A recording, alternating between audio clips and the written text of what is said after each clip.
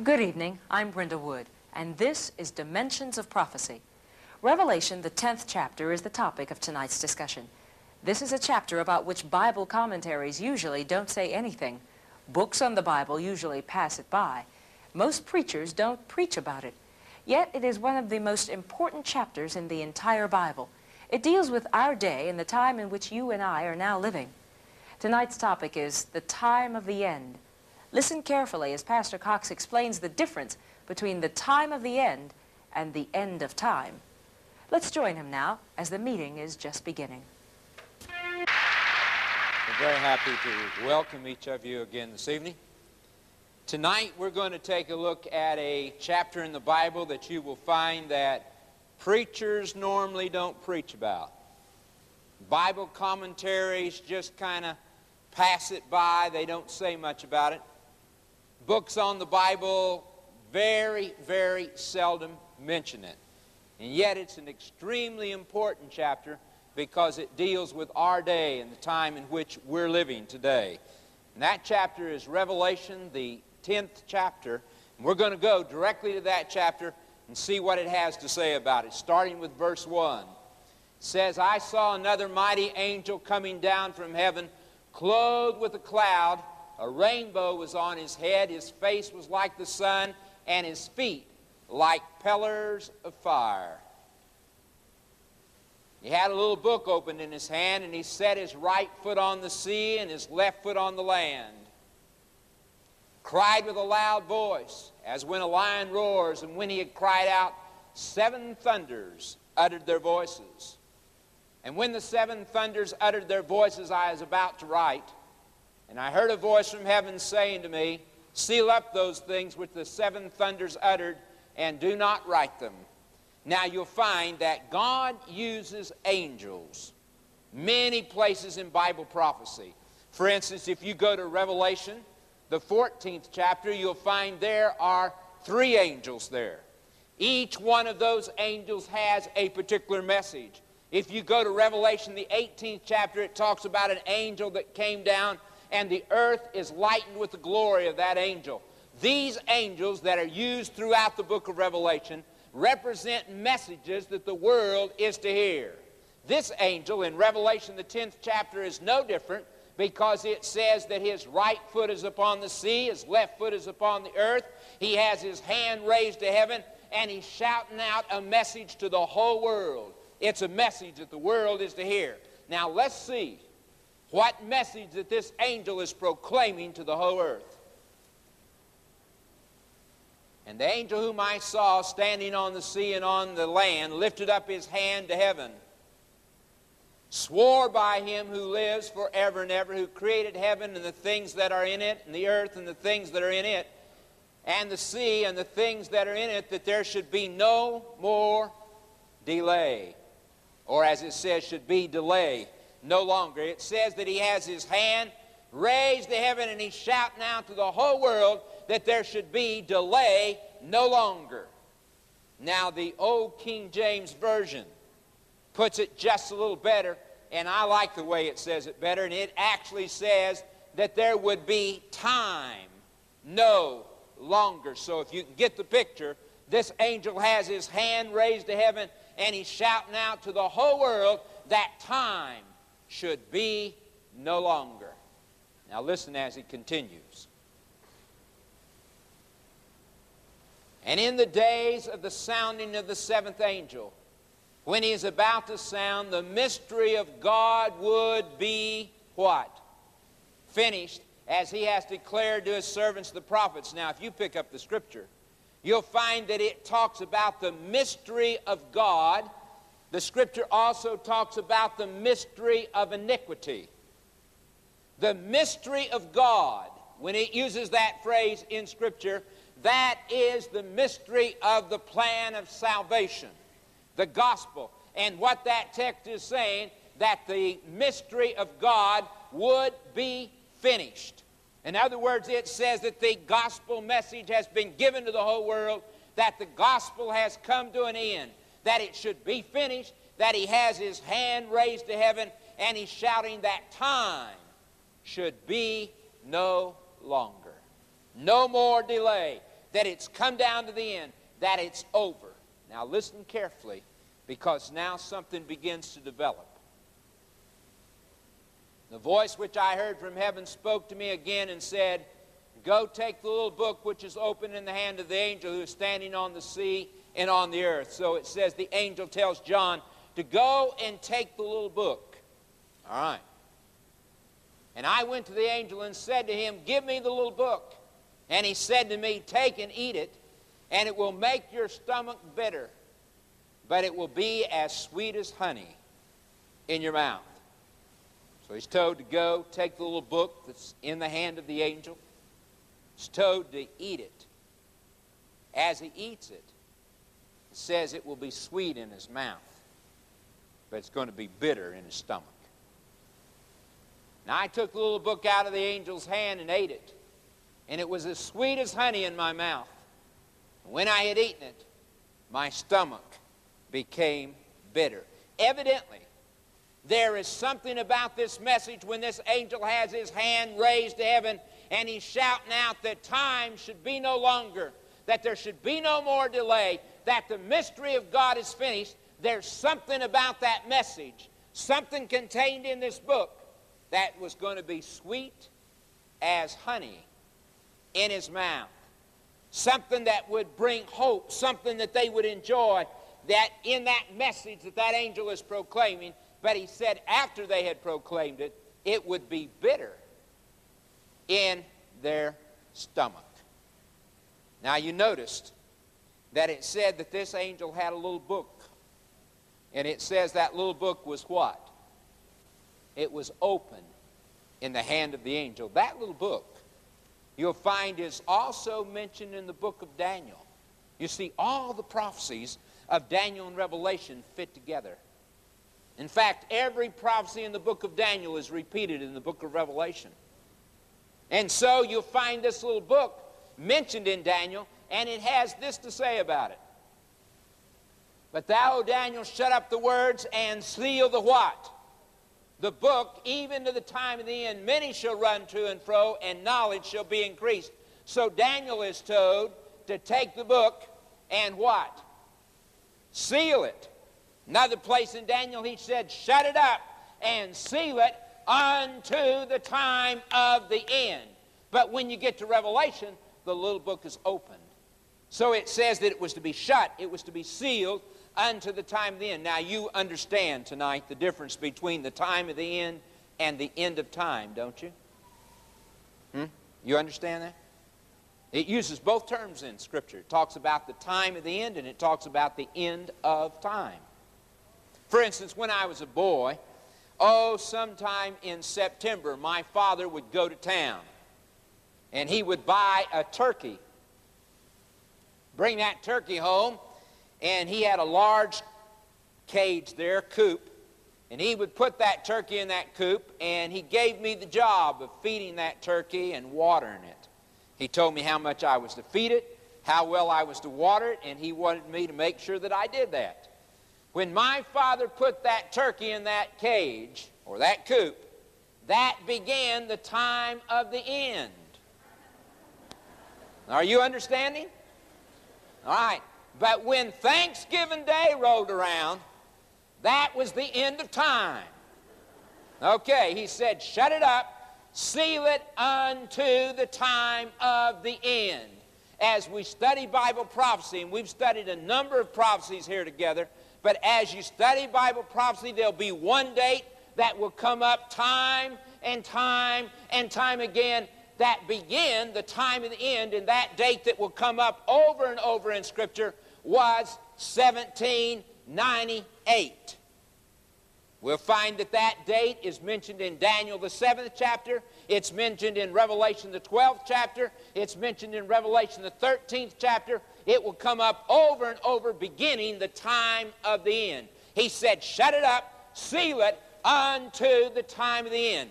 Many people, up until that time, 1798, tried to read the books of Daniel, tried to understand the book of Revelation, but they just couldn't seem to understand it. In fact, ministers referred to the books of Daniel and Revelation as closed books. I still run on to people say, oh, those are closed books. They couldn't understand what they were talking about. But in 1798, about that period of time, all of a sudden there were some ministers that had been studying the books of Daniel and Revelation. One of those men that had been poring over the books of Daniel and Revelation was a man by the name of Joseph Wolf. Don't know if you've ever read about Joseph Wolf or not. Joseph Wolf was a Jew, was converted as a boy, gave his heart to the Lord Jesus Christ, and decided he wanted to become a minister. Went to school, went to the seminary, and became a minister. And he had a great, great burden for his own people, and he went over to Palestine and began to preach to them over there. If you want to read about him in the library, he is known as the missionary to the world, one of the great missionaries. I mean, moved across the whole continent after continent and preached the Lord Jesus Christ. But Joseph Wolf had been spending a lot of time in the books of Daniel and Revelation. As he was studying the book of Daniel, he came to this text in Daniel 8 and verse 14 that we studied the other night that said, "And he said unto me, unto 2,300 days, then shall the sanctuary be cleansed." He began to study that, and as he was studying it, it so happened that all the churches back then, Baptist, Methodist, Episcopalian, Roman Catholic, all the churches believed that the cleansing of the sanctuary mentioned in this text, they believed that the cleansing of the sanctuary really meant the cleansing of this earth by fire. That's what they believed. All of them. Joseph Wolf is poring over that chapter. And as he gets down to the end of the 8th chapter, he doesn't understand quite what's happening. And he begins to read the 9th chapter of Daniel. And you remember Daniel didn't understand it, and God sent an angel to explain it to him. You remember reading that chapter? And the angel Gabriel comes and explains to Daniel that vision that he saw there. Joseph Wolf began to read it, and it said, "Know therefore and understand, from the going forth the decree to rebuild and restore Jerusalem unto the Messiah the Prince shall be 7 weeks, 62 weeks, 69 weeks. And Joseph Wolf sat down and began to study that, and he found out that that decree was given by King Artaxerxes in 457 BC, and he began to trace it, and as he traced this 2,300 days there, it brought him to the date 1843, and when he got to that date 1843, he said, Jesus is coming, because he believed that the cleansing of the sanctuary meant the cleansing of this earth by fire. And he said, Jesus is coming, and Joseph Wolf began to preach all across Palestine that Jesus was coming in 1843.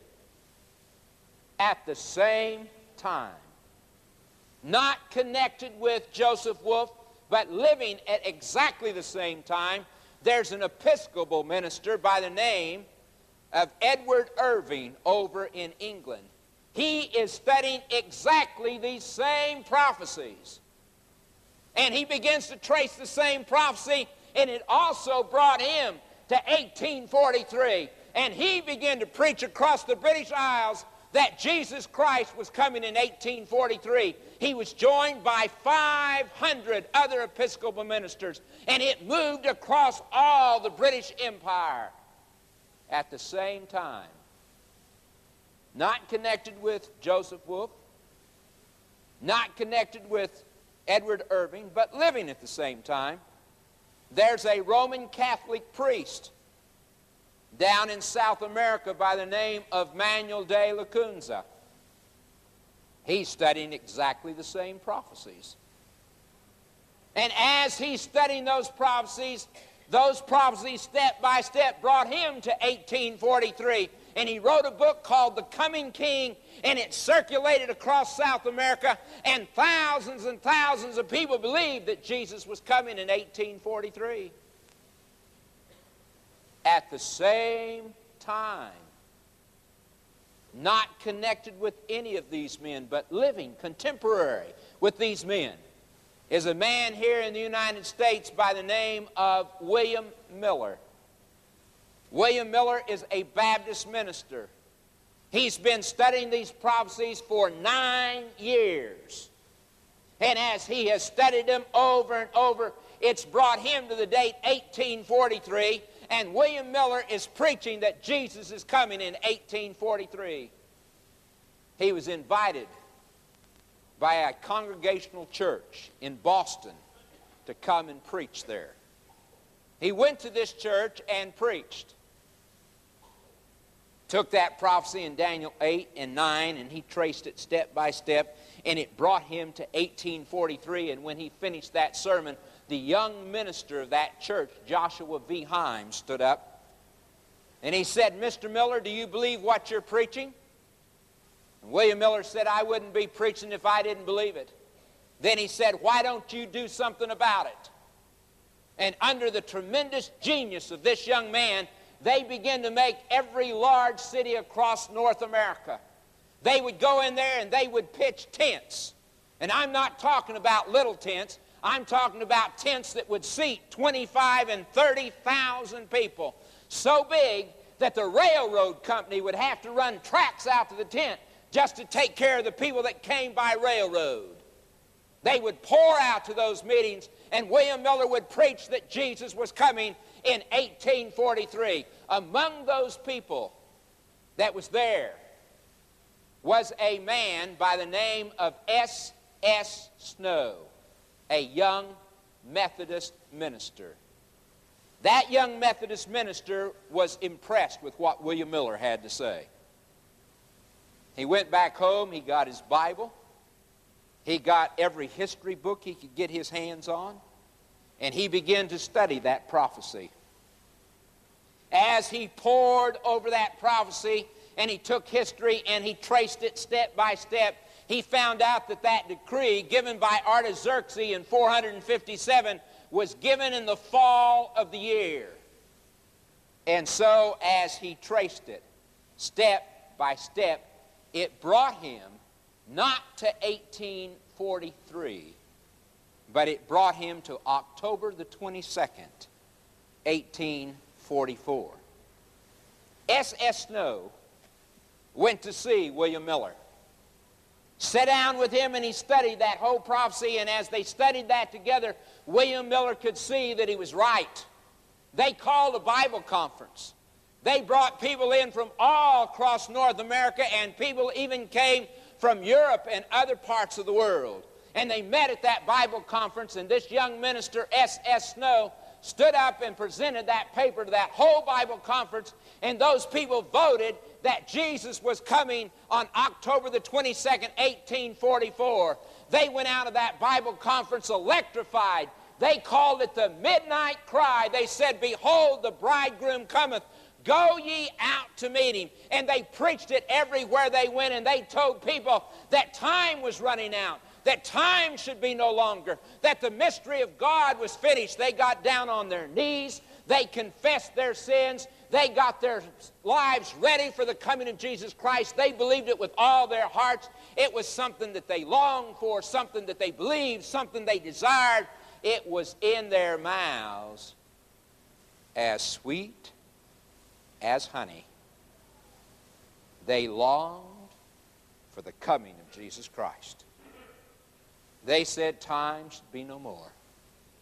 They got ready for the coming of the Lord. October the 22nd, 1844 came. They went out to meet him. They went out and they stood in fields facing the east, waiting for the Lord to come. All morning long they stood there looking, waiting, watching for the Lord to come. Noon came and passed, and on into the afternoon they stood, and finally the sun began to set and darkness began to cover the earth, and they encouraged one another with words and said, "He'll come at midnight." And on into the night they stood, waiting, longing, looking for the coming of the Lord. Midnight came and passed, and the sun began to rise the next morning, and that was in their mouths, as sweet as honey, became bitter in their stomachs. Jesus didn't come. Now let me tell you something, friends. If you are intellectually honest and you take that chapter in Daniel 8 and 9 and you study it out, it'll bring you to 1844 every time. There wasn't anything wrong in their interpretation of the date. What their problem was is they were saying that time should be no longer. They were saying that the mystery of God should be finished. They were saying that Jesus was coming. That's what they were preaching, other than what the prophecy said. But let me tell you something. The Bible said they would do it. God predicted that they would do it. That they would be greatly disappointed, that it would be bitter in their stomachs. Now, I read to you all the verses in the 10th chapter of the book of Revelation except the last one. I want to read you the last one, the 11th verse. And he said to me, you must prophesy what? What? Again, about many peoples, nations, tongues, and kings. Now, that version, that's the New English version, it says about. The word there would be much better, to. In the Old English, it is to. And he said, you must prophesy again to many people, nations, tongues, and kings. Prophesy to them about what? Huh? That time should be no more. That the mystery of God should be finished. That's what they were to prophesy again. And it bothers me. It bothers me greatly when I find Christian people, people that are supposed to be followers of the Lord Jesus Christ, that don't have the slightest idea of when Jesus is coming back. I stand absolutely aghast when I hear people say, oh, we don't know when the Lord's coming. It could be thousands and thousands of years. And I wonder what's wrong with them. Said, thou must prophesy again. And tonight, I want to talk to you about the coming of the Lord. No, Jesus didn't come. Jesus didn't come because there were certain messages yet to be preached, like these three angels in Revelation 14. I saw another angel flying in the midst of heaven, having the everlasting gospel to preach to those who dwell on the earth, to every nation, tribe, tongue, and people, saying with a loud voice, fear God and give glory to him, for the hour of his judgment is come. Worship him who made heaven and earth and sea and the springs of water. It's one message he was to preach, that the hour of God's judgment is come. And let me tell you something, dear friend. I don't know each one of you, but let me tell you, if you're going somewhere to a church where you never hear anything about the judgment, you never hear anybody tell you to get ready for the coming of the Lord, they don't preach about the judgment, then you better look some more. I'll tell you that for sure. And it says, and another angel followed them, saying, Babylon is fallen, that great city, because she made all nations drink of the wine of the wrath of her fornication. And dear friend, let me tell you, if no one ever says anything to you about Babylon, they don't ever tell you anything about the mystery of Babylon, they don't talk about the fall of Babylon, then you're not being prepared for the coming of the Lord. And a third angel followed them, saying with a loud voice, if anyone worships the beast and his image and receives his mark on his forehead or in his hand. And if you're going somewhere and they never say anything to you about the beast, they never tell you what its mark is, they don't tell you what the image is, they don't concern you with it at all, then dear friend, I'm telling you, you're missing it. You need to get ready. Those are messages that men and women were to hear before Jesus comes.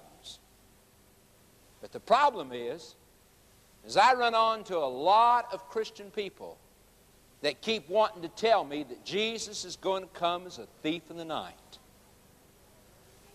Oh, I talk to them, they say, oh, Brother Cox, we don't know when the Lord's going to come. He's going to come as a thief in the night. Then I want to tell you something. You get out your black book, and I'm going to let you write something down. And don't forget it.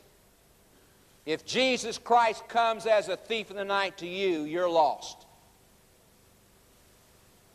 That's right. You just put it down. If he comes as a thief in the night to you, you're lost. Because that's what it says here in the Scripture.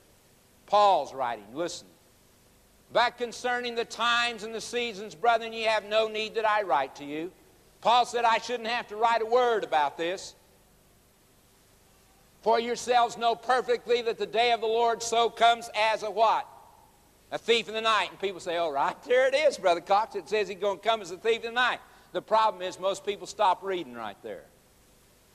You need to keep reading. For when they say peace and safety, then sudden destruction comes on them as labor pains on a pregnant woman. They shall not escape. But you, brethren, who's he talking to?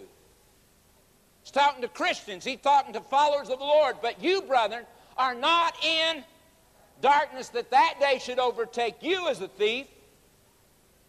You are all sons of the light and sons of the day. We're not of night nor of darkness.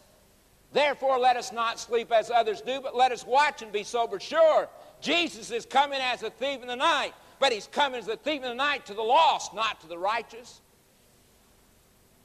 Dear friend, it's not to come upon you as a thief. I can tell you right now, if I know a thief's coming to my house, you better believe I'm going to be watching and waiting. That's simply what it's saying. It doesn't come upon us as a thief in the night. But some people want to think of God as a God of confusion, as a God that doesn't know what he's doing. I don't believe that. I believe God has done everything exactly on time. I believe he will always do things on time. People, when you talk about the coming of the Lord, they say, oh, Brother Cox, we don't know the day nor the hour. Well, listen to what it says here in Matthew. Now learn this parable from the fig tree. When its branch has already become tender and puts forth leaves, you know that summer is near. So you also, when you see all these things, know that he is what? Near, even at the doors. I don't know the day. I don't know the hour. And I'm not going to make an effort tonight to tell you the day nor the hour. But I am going to make an effort to tell you it is near. That I am. And I hope I can get across to you how near it is. God the Father has done everything according to plan, and it's gone off like clockwork when it came to the time for Jesus to be born. This is what it says. And when the fullness of time was come, God sent forth his Son, born of a woman, born under the law. You remember when he was at the wedding at Canaan? And his mother asked him to do something, and he turned the water into wine. Do you remember that? He responded by saying to her, Jesus said to her, woman, what does your concern have to do with me? My hour has not yet come. What he was saying to her is, you're rushing me. You're pushing my ministry ahead of time. That's what he's talking. He's trying to tell her it's going off like it's supposed to. Don't move me ahead. And as he hung there on the cross, so when Jesus had received the sour wine, he said, it is finished. And he bowed his head and gave up his spirit. And let me tell you, he died on time. And you put it down, he's coming back on time. Better believe he is. The thing of it is, there's a text of Scripture that I hear people quote quite often. And every time I hear them quote it, they always quote it out of context. It's found here in 2 Peter, the 3rd chapter. It's verse 8. I'm going to read several texts to help you get the context of what it's talking about. It says, knowing this first, that scoffers will come in the what? Last days, walking according to their own lust, and saying, where is the promise of his coming? For since the fathers fell asleep, all things continue as they were from the beginning of creation. Now it says that this is scoffers in the last days, and they're saying, where's the promise of what? His coming. All right. For this they willfully forget, that by the word of God the heavens were of old, and the earth standing out of water and in the water, by which the world that then was, being flooded with water, what? Perished. Peter's saying, these scoffers are going around saying, where's the promise of his covenant? He said, those people are ignorant. He said, they've forgotten that that's what they said in the days of Noah, and the old world was flooded. Now listen carefully. Peter brings it to our day. But the heavens and the earth which now exist are kept in store by the same word, reserved for what? Fire, until the day of judgment and the perdition of ungodly men. Now this chapter is talking about the coming of the Lord. It's talking about the end of time. It's talking about the destruction of this world. That's what it's talking about. Now listen to verse 8. But, beloved, do not forget one thing, that one day is with the Lord as 1,000 years, and 1,000 years as one day. I hear people read that text and they say, well, that just means God's not concerned with time. That just one day is as 1,000 years, and 1,000 years is a day. God's just not concerned with time. No, it doesn't. It doesn't mean that at all. In fact, it means just the opposite. Listen to the next verse. The Lord is not slack concerning his promises. Some count slackness. Peter said, don't take what I'm saying to mean that the Lord's slack. No, he's not slack, but is long-suffering towards us, not desiring that any should perish, but that all should come to repentance. What's Peter talking about when he says, concerning the coming of the Lord, one day is as 1,000 years, and 1,000 years is as a day? What's he trying to tell us? Well, if you pick up your Bible, you'll find that God uses the number 7 many, many times. In fact, the number 7 is used over 50 times in the book of Revelation alone. You can read there about 7 churches. I can read to you where it talks about 7 seals. It talks about 7 spirits. I can read to you where it talks about 7 woes. It talks about 7 plagues. It talks about 7 thunders. It uses that word 7 over and over. In Scripture, the number 7 indicates completeness. That's what it means. Okay?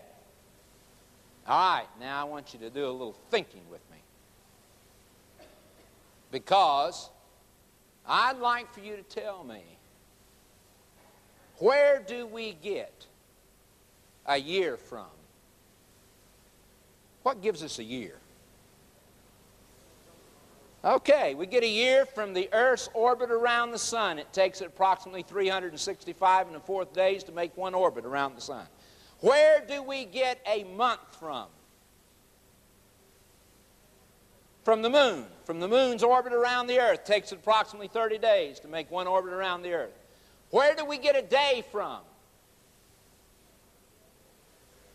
Well, we get a day from the Earth's rotation on its axis. It takes it 24 hours to make one rotation on its axis. Now, I want you to tell me, what heavenly body, the sun, the moon, the stars, the earth, what heavenly body gives us a 7-day week?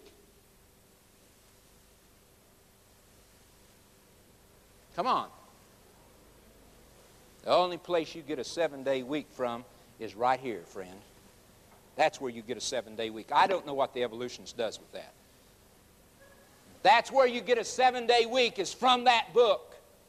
God gave us a 7-day week. Right back in the beginning, He gave us a 7-day week. Now, I want you to listen carefully to me. I don't want to be misunderstood. I don't want to be misquoted. Okay? When God gave us a 7-day week, each one of those 7 days was 24 hours. Do you understand me? Each day was 24 hours. I run on these people that say each day was 1,000 years. No, no, no. You can't get any more than 24 hours out of an evening and a morning. Okay? Strictly 24 hours, and I don't have enough time this evening, I wished I did, just to spend some time in this area, because I can tell you there's a whole lot more evidence for creation than there is for evolution. A whole lot more. Okay, each day was 24 hours. But when God gave this earth a 7-day week, each one of those days represented 1,000 years. 1,000 years of time that God would give this earth for sin to run its course. That's what Peter's saying. One day is as 1,000 years, and 1,000 years is a day. That God has given this earth 7,000 years for sin to run its course. Now, notice some scripture with me. Leviticus 25, verse 4. But in the 7th year shall be a Sabbath of rest unto the what? Not to the people, to the land. A Sabbath for the Lord. Thou shalt neither sow thy field nor prune thy vineyard. They could till the ground, they could plant their crops, they could do all that for 6 years, but the 7th year they had to let it lie. It's a Sabbath of rest unto the land. Then shall the land enjoy her Sabbaths as long as it lieth what? Desolate. And ye are in your enemy's land, even then shall the land rest and enjoy her Sabbaths. I hope you're thinking, I told you last night, you needed to remember something. It says here, the land shall enjoy its Sabbaths as long as it what? Lieth desolate. Last night, we talked about 1,000 years in which the earth was going to be desolate. And we found out the earth would be desolate. We found out that the righteous were going to be up in heaven during that 1,000 years. Now, what I'm trying to get across to you tonight, what I'm trying to tell you is tonight, we happen to be 13 years from a completed 6,000 years and the beginning of the 7,000th year, 2000 A.D. That's what I'm trying to get across to you. That tonight we are 13 years from a completed 6,000 years and the beginning of the 7,000th year. Now, what I don't want you to do, I don't want you to go out of here tonight and tell anybody that Brother Cox said Jesus was coming in 2000 A.D. Because if you do, that's not what I believe. You will be misquoting me. I'd like to tell you what I do believe. This is what I believe. Matthew 24:22, unless those days were shortened, no flesh would be saved. But for the elect's sake, those days will be what? Shortened. I don't think you got 13 years left. That's what I believe. The Lord said He would shorten it. And I wished I had time tonight, dear friend. Go out and read. Read about the pollution of this old planet. And there's enough scientific evidence to tell you that time's quickly running out for this planet. When He says no flesh saved, He's not talking about spiritual salvation there. He's talking about total annihilation. It's what He's talking about with the pollution. When we started the arms race here a while back, we already had enough bombs made to kill every man, woman, and child on the face of the earth 14 times. Not to say what we've developed now. The book of Romans says He will finish the work and cut it what? Short in righteousness, because the Lord will make it short work upon the earth. Now, I don't know when Jesus is coming. I'm not endeavoring to say He's coming in 2000 A.D. What I'm trying to tell you tonight is we're down to the wire. Time's running out. You can go on and you can say, well, it doesn't make any difference, and you're going to be caught short, friend. That's what I'm trying to get across to you. And we're running out of time. It's not going to go on and on and on. It's coming to an end. Whether it happens in 13 years, whether it happens in 15 years. It's not the issue here tonight. The issue is it's down to the wire. That's the issue. That's what I'm trying to get across to you. You remember, Jesus had sent His disciples couple of his disciples into town, and they had gotten this young donkey. They brought it there, put a blanket on its back, and Christ had gotten on its back, and they started riding towards Jerusalem.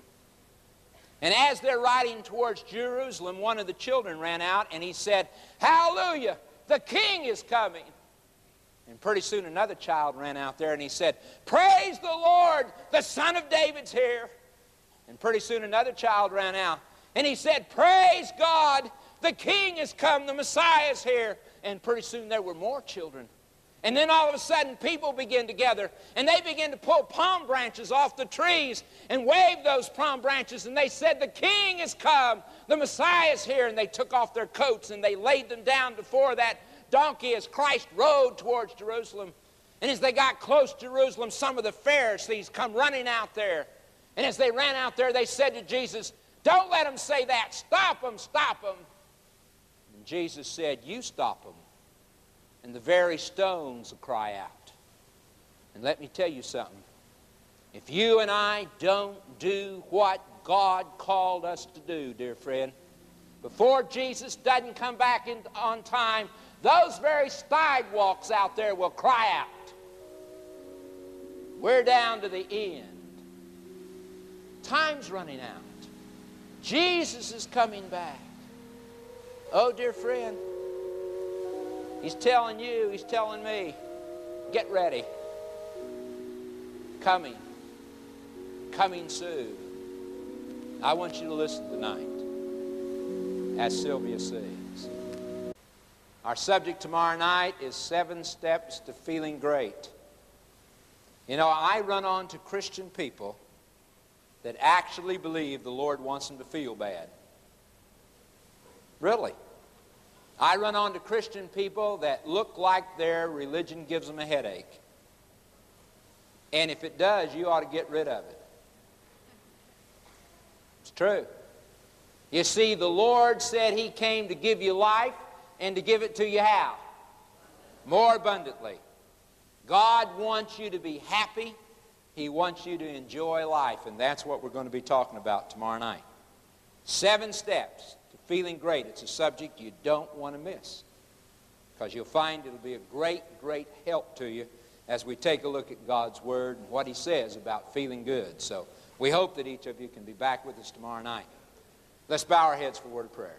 Heavenly Father, tonight we thank Thee for the promise of a soon coming Savior. We ask that each one of us may be ready to meet Thee. Lord, help us not to put it off, to place our lives in Your hands, to trust You. May each one here walk by faith, reach out and take hold of the hand of Christ, and walk with Him all the way into the kingdom. For this we ask in Christ's name. Amen. Good night. God bless each one of you.